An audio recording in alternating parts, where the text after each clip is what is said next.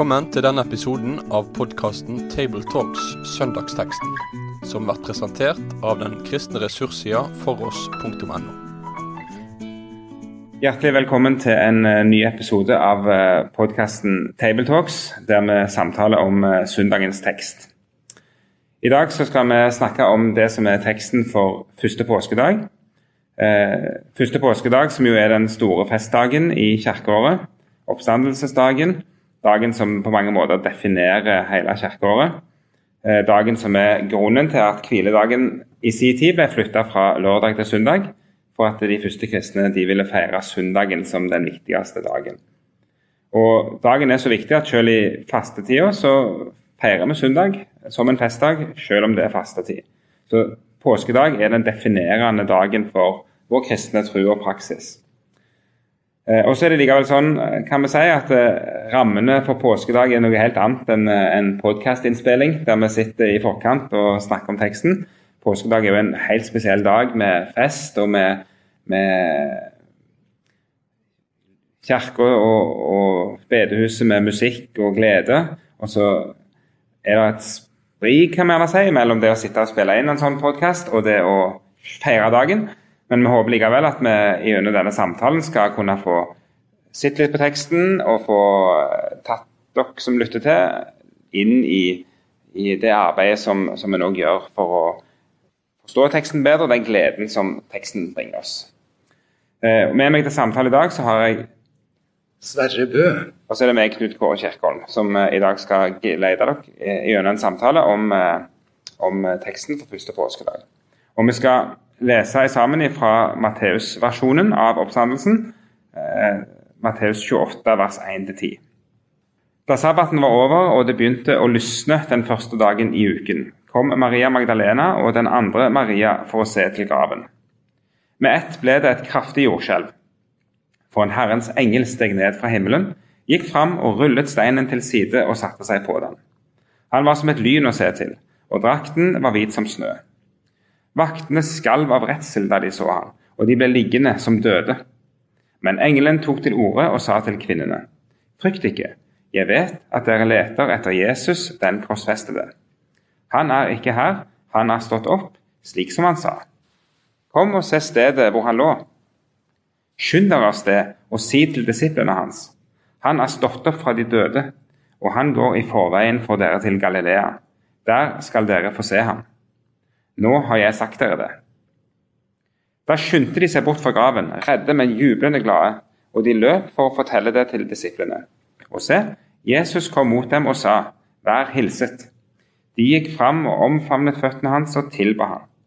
Jesus sa til dem, «Frykt ikke, gå og si til mine brødre at de skal dra til Galilea. Der skal de se meg». Sånn var teksten, Sverre, og da skal vi inn i arbeidet med denne her, og du sitter med et stort ark foran deg, der du har 4 kolonner med 4 versjoner av oppstandelsen. Kan du bare si kort hvordan du jobber når du setter de kolonnene?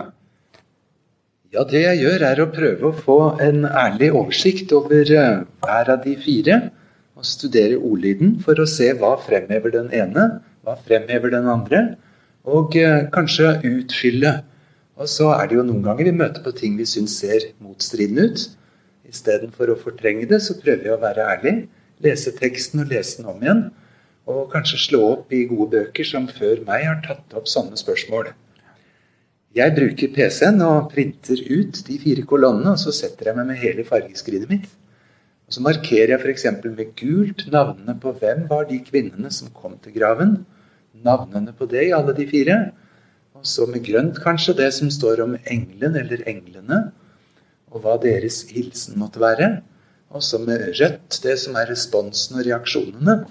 Så skriver jeg i margen og trekker noen linjer mellom ord.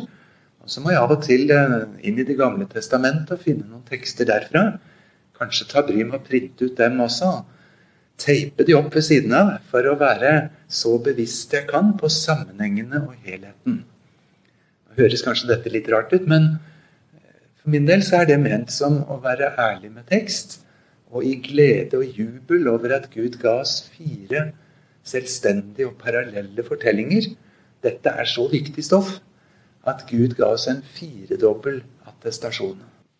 Og det å jobbe med tekst på den måten, det er jo veldig berikende. Og det som ofte slår meg er jo at en har liksom en tenkning, en slags grunnforståelse. En har hørt disse fortellingene mange ganger, og så har en sånn er det oppstandelsesfortellingen ser ut. Men det er akkurat det når du begynner da å lese de separat, og så ser du, ja, det er ganske mange forskjeller. Og det er tydelig at de er opptatt av å fortelle ulike aspekter, og derfor så er det litt detaljer som er med å gjøre at Matteus har et særpreg kanskje, og Lukas har et annet. Og så er det av og til spennende å sitte og grave, for at da får du også fram det særpreget, og så kan det være med å gi en ekstra utdypet forståelse av en vinkel på oppstandelsen. Jeg vil gjerne føye til at slik jeg har lest Bibelen nå i hvert fall i 40 år som voksen, så sitter jeg ikke igjen med det bildet at Bibelen motsier seg selv. Det at den ene evangelisten forteller at en engel sa til kvinnen slik og slik, er ikke noen motsetning til at Lukas forteller at det var også en engel til som fulgte han andre. Eller om den ene forteller om 2 kvinner som kommer dit, og en annen sier at sammen med dem var det også noen andre kvinner. Da er det en utfyllende opplysning som jeg synes treffer veldig godt. Ikke sant. Og en ting som, når vi først er inne på dette her med litt forskjeller, så er det, for å gå inn i teksten da, den første lille forskjellen som jeg merker meg, det er jo det at de kommer om morgenen den første dag i uka. Her i Matteus så står det at de kommer for å se etter graver, mens de andre gjør et poeng av at de har med seg salve og olje, så de skal salve kroppen med.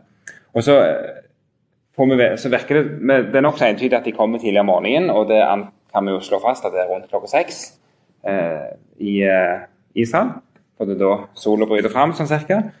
Og så har de jo, ifølge Markus, så har de jo lagt disse salvene. De kjøpte jo innkjøpene når sabbaten var ferdig, og det betyr at den var ferdig klokka 6 lørdagen. Så for meg så var det litt spennende å bare visualisere litt for meg selv prosessen her nå. Nå har du først hatt en langfredag der Jesus dør klokka 3, sabbaten begynner klokka 6, det er kjempetravelt. Vi ser for oss et Jerusalem som yrer av liv, og folk som springer fra butikk til butikk for å gjøre de siste innkjøpene, og i tillegg så har det skjedd en voldsom hendelse oppe på Golgata-fjellet med en henrettelse, 3 stykk, og det er romerske soldater, og det er masse kaos.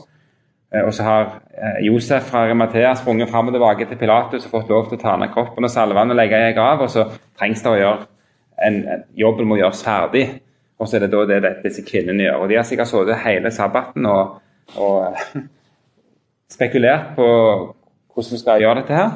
Og så når sabbaten er slutt, så springer de av gårde på butikken og kjøper sikkert, eller til kjøpmannen, skaffer seg oljene, og så kan vi se for oss den lørdagskvelden, der de et døgn etter et gigantisk sjokk, der han de har satt all sitt håp til, er blitt henrettet av romerne på den verste tenkelige måten, og så står de nå i sin kjærlighet og lager til disse salvene, og så kommer de om morgenen og så jammer meg vel grav og tomme. Det er rent sånn menneskelig sett, altså de timene der og det som har skjedd inni disse damene, det må ha vært ekstreme mentale sånn sjokk og vantro og tro og glede og ja, alle følelsene må ha vært i sving.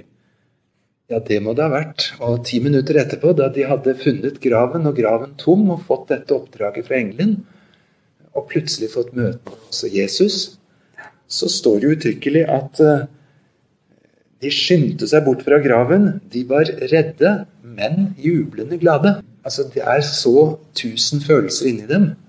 Det er så ekstatisk. Helt satt ut. Og hvem som sier hva, og hvem som responderer hvordan, det er dårlig gjort av oss å analysere det sånn kjølig etterpå. For her må det ha vært enormt sterke opplevelser og følelser inne i spillet. Hvis vi ser videre på teksten, så slo det meg også, bare for å nevne det, det er interessant å merke seg at Matteus han er opptatt av å fortelle om jordskjelv. Både langfredag og påskedag så er det jordskjelv hos Matteus. Så det er som Matteus, han gir oss et perspektiv av disse begivenhetene for å vise liksom at her er det en slags hele skaperverket i sving. Og det rister og dundrer og buldrer for at nå er det Gud gjør sin storverk. Det synes jeg var en fascinerende sak. Og det må jo ha vært med og bidratt opp til dette sjokket, at her rister det, og her skjer det mektige ting, og denne engelen som kommer og ruller vekk steinen i tillegg. Der finner vi også en til tråd bakover til det gamle testamentet. De gangene Gud trådte fram, kanskje aller tydeligst på Sinai-fjellet, da han ga dem de 10 bud. Det var lyn og torden, og det var jordskjelv, og det var voldsomme naturfenomener. For Gud er så stor og sprenger ordinære venterom og møterom. Så det er noe av den effekten vi skal fornemme her. Himmelen selv er virkelig til stede. Ja, det er akkurat det som er. Hvis vi ser på det som skjer i forbindelse med jordskjelv og engelen og steinen, så virker det jo der som at, siden vi først var inne på forskjeller mellom evangeliene, at når vi leser Matteus, så får vi nesten en følelse av at disse damene er vitne til at disse tingene skjer. Mens i de andre evangeliene så virker det som de kommer etterpå. Hvordan ville du håndtert det, den forskjellen? Ja, det er kjempeinteressant, for det skjer jo noe her som sprenger alle våre kategorier.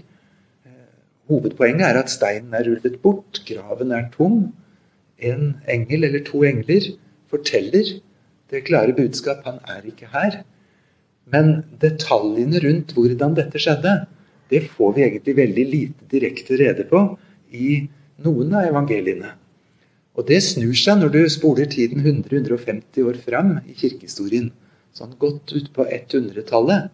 Da plutselig dukker det opp både et Thomas-evangelie, et Thomas barndomsevangelium, og det kommer andre fortellinger inn som skal prøve å fylle inn det tomrommet.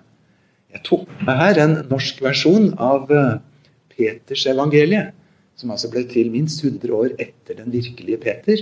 Det forteller litt om hvordan man fantaserte og trodde at oppstandelsen kunne skje.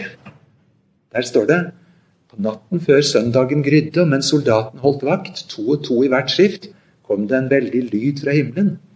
Og de så himmelen åpne seg, og 2 menn komme ned i stor lysglans og nærme seg graven. Steinen som var blitt skjøvet foran inngangen begynte å rulle av seg selv, flytta seg til siden. Graven åpnet seg, de 2 unge mennene gikk inn. Da soldatene så dette, vekket de kenturionen og de eldste, for de var også der for å holde vakt. Og mens de fortalte hva de hadde sett, fikk de se 3 menn som gikk ut av graven. Og 2 av dem støttet den tredje, og et kors fulgte etter dem. Og hodene til de 2 rakk like opp til himmelen, mens det til den tredje, som de ledet ved hånden, raget over himmelene. De hørte en røst fra himmelen som sa: har du forkynt for dem som sover? Og et svar ble hørt fra korset: ja. De diskuterte så seg imellom om de skulle gå og rapportere alt dette til Pilatus, og mens de enda grublet på det, åpnet himmelene seg på nytt, og en menneskeskikkelse kom ned og gikk inn i graven. Fascinerende. Dette er altså de fantasiene eller visjonene som enkelte kristne da 100-150 år etterpå hadde for å fylle inn det som bibelteksten ikke sier noe om. Steinen er borte, rullet til side, graven er tom, en engel forteller, forvirrede disipler som bare gradvis begynner å forstå hva som har skjedd. Det er interessant med mennesker. Vi vil ha kamera, vi vil ha alle detaljer, og så får vi ikke de. Ja, for det er jo vår tilnærming i 2021, at vi er vant til overvåkningskameraer som får med seg det aller meste. Gud har rapportert hva som skjedde, men han har ikke gitt det i sånne detaljer som vi ideelt sett av nysgjerrighet kunne ha lyst til. Han har gitt oss de detaljene som han synes vi trenger. Det er jo det som gjerne er poenget da. En annen ting som jeg la merke til når jeg leste teksten her, det var jo også en sånn litt morsom sak, synes jeg da, at engelens måte å snakke på, han forkynner jo først det som har skjedd, Lukas legger til at han i tillegg siterer det som Jesus sa til dem om når han forutsa sin døde oppstandelse. Og så slutter engelen bare med, nå har jeg sagt dere det. Og en interessant liten sånn kortfattet kommentar, og jeg begynte å tenke hva ligger i det. Og da det jo, når jeg begynner, apropos det å fantasere litt, så begynner jeg da å se for meg englene som vesener som skapt av Gud, og som har en forstand som overgår vår, men som likevel har begrensninger, og som Gud bruker som utsendinger gang på gang gjennom hele Bibelen når viktige ting skal skje. Ikke minst i forbindelse med både Jesu fødsel og død, så englene ganske tungt på banen og brukes som sendebud. Og 1. Peter 2, 1:12, der står det et fascinerende vers om at evangeliet og den forkynnelsen som Peter og de andre forkynner, det et budskap som selv englene lengter til å skue inn i. Og der brukes det interessant nok samme uttrykk som brukes når Peter bøyer seg frem og ser inn i graven. Det sånn du bøyer deg frem for du skal virkelig analysere grundig og prøve å forstå hva det for noe. Og at sånn englene sin tilnærming til evangeliet. Akkurat som du får en fornemmelse av at englene, de i Guds nærhet, de forstår at disse begivenhetene som Gud nå gjør, viktige, helt avgjørende viktige.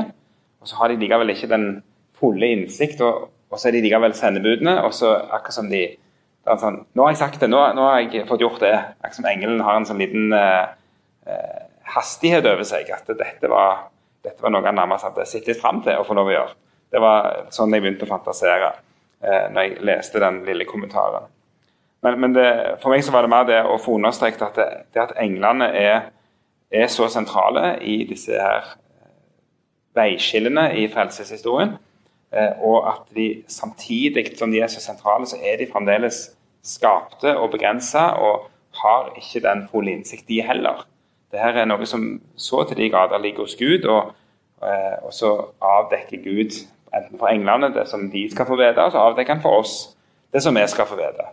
Og så det tydelig at han har gitt oss noe ikke englene helt klare å forstå, nemlig evangeliet på en annen måte, eller sånn som vi trenger det, som fallende vesener, for eksempel. Det et enormt samspill fra Guds side. Av engler, som du nevner, av forvirrede vittner som finner en tom grav, med hver sin historie, med snublende disipler som virkelig snubler og faller flere ganger, også etter første påskedag. Men i sum så det som Gud har en stafett gående, og stafettpinnen har tross alle kirkens feil nådd til deg og meg, og vi kan sitte her og takke Gud for frelsen. Så slutter jo denne teksten med at de faktisk får møte Jesus. Han kommer mot dem og hilser dem, og de faller ned og tilber, står det, omfavner føttene hans. Det også jo noe som litt unikt, for det jo Maria Magdalena som vi får vite om ellers, som møter Jesus, og det virker det som at hun alene, og går for seg selv. Her det akkurat som Jesus kommer i møte når de på vei vekk fra graven. Og hva kan vi få ut av det? Har du reflektert over det, du?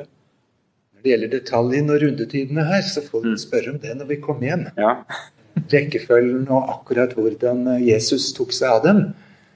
Men det liksom greia her, synes jeg. Jeg glemmer aldri inntrykket av å ha lest Asbjørn Aavviks bok etter påskemorgen, som følger i de 40 eller 50 dagene fram mot Kristi himmelfart og pinse, hvor han får så tydelig fram dette at Jesus møter sine feilende disipler. Han møter dem som en spesialpedagog, en og en. Maria på sin måte. Han tar en ekstra runde for å finne Thomas. Han tar en ekstra runde opp til Galilea for å møte 7 fiskere som ikke engang klarer å få fisk. Og så har han en personlig samtale med Peter og en med Johannes. Og så han på vei mot Emmaus for å snakke med 2 og holde en kjempelang bibeltime, som får åpnet skriftene og åpnet forstanden for dem, sånn at de fikk se Jesus. I sum det jo et enormt bilde her. Og disse blir satt i fyr og flamme og løper og skynder seg for å bringe budskapet. For det en fortsettelse. Og det jo interessant at først sier først engelen, og så Jesus selv gjør et poenget av at de må gå og fortelle det til de andre, og de må si at de må til Galilea. For det er der det skal skje. Det er der de skal få møte han skikkelig. Og klart i en Matteus-kontekst er det jo naturlig å trekke linjer videre til misjonsbefalingen, som jo skjer nettopp når de kommer til Galilea. Og dette er sånn du og jeg og vi vet det, at det var en fortsettelse. Men hvis du hadde intervjuet de disiplene langfredag kveld, så tror jeg du hadde fått et samstemmig svar. Game over. Nå er det slutt. Så er det ikke det. Og så er det nettopp det som er det overveldende budskapet, at dette er bare en begynnelse. Kommer en fortsettelse. Følg med nå. Ja, ikke sant. Det er akkurat det som er utrolig fascinerende og litt stilig å kunne ha det blikket også. Og så er det, ja, det er jo umulig å leve seg inn i hvordan det har vært, men det er jo, vi får likevel noen glimt, og det er jo det som er litt artig også i evangeliene da. Og så er det ikke bare at det kommer en fortsettelse, at nå fikk dere deres sjanse, men jeg har tenkt å gå videre og finne nye folk. Nei. Gå og sitte disiplene. Og i Markus står det helt spesielt til Peter å si. For en overveldende opplevelse etter å ha strøket så dundrende til eksamen. Likevel vil Gud ha en fortsettelse med meg. Han er mektig til det, og det er det han vil. Ja, stemmer det. Vi går imot en avrunding av denne samtalen over Matteus 28. Hvis du, Sara, skulle talt første påskedag, det er jo nesten umulig da. Men hva er det du særlig stanser for denne gangen? Det er dette at Jesus er den første som står opp fra de døde, men han er ikke den siste. Han er den som baner vei, han har helliget graven, men han har også åpnet graven og vist en vei ut av den. Det er årstiden nå for oss som har hage til å begynne å se etter hvitveis. Og det er så fascinerende å gå og lete, der en pleier å huske at her kommer første hvitveisen. Og når det er det, så er det full fest og glede i vårt hus. Og så vet vi, når den første hvitveisen er kommet, så er det bare noen dager, så er hele hagen full. Så er det et hvitt teppe av det. Paulus sier, Kristus var den første som sto opp, som førstegrøden av dem som er sovnet inn. Men så ved Jesu gjenkomst, så skal også vi følge etter og få stå opp. Da er hele lia full av hvitveis, for å si det sånn. Så han gikk foran, og så viser han at det er en fortsettelse etter livet. Vi sier av og til ved begravelser at ved livets slutt sier vi sånn og sånn. Det er jo helt feil. Vi burde sagt ved dødens slutt. For dødens krefter er forbi det øyeblikket når Kristus står opp, og vi skal med han forbli slik som han er. Stemmer. Det er viktig. Da er døden overvunnen, for han står opp fra grav, og det er jo det som er den store festen på påskemorgen. Bare for å spille videre på det du sa, det er også interessant at i den gamle testamentlige festkalenderen, så er det jo et poeng at de svinger jo faktisk da det første kronbåndet fra første grøden, den første ukedagen etter påskesabbaten, eller etter påskehøytiden. Og dette året så sammenfalt sannsynligvis det med oppstandelsesdagen. Og da har du dette ved første grøden som ble også visualisert i tempelet noen steinkast unna, sannsynligvis. Det er jo en sånn utrolig spesielt hvordan Gud sannsynligvis har gjort det sånn at dette her ble proklamert av både av naturen og de som ikke trodde på det, og engelen og kvinnene og i det hele. Og dette var den store dagen i Guds frelseshistorie med oppstandelsen. Da tar vi med oss denne teksten og gleder oss over påskens budskap. Og så vil jeg ønske både Guds velsignelse og lykke til dere som skal prege over denne teksten, og dere som skal lytte til forkynnelse og glede dere over påskedag og det budskapet der. Med det sier vi takk for følget for denne gang. Finn flere ressurser, og vær gjerne med å støtte oss på foross.no.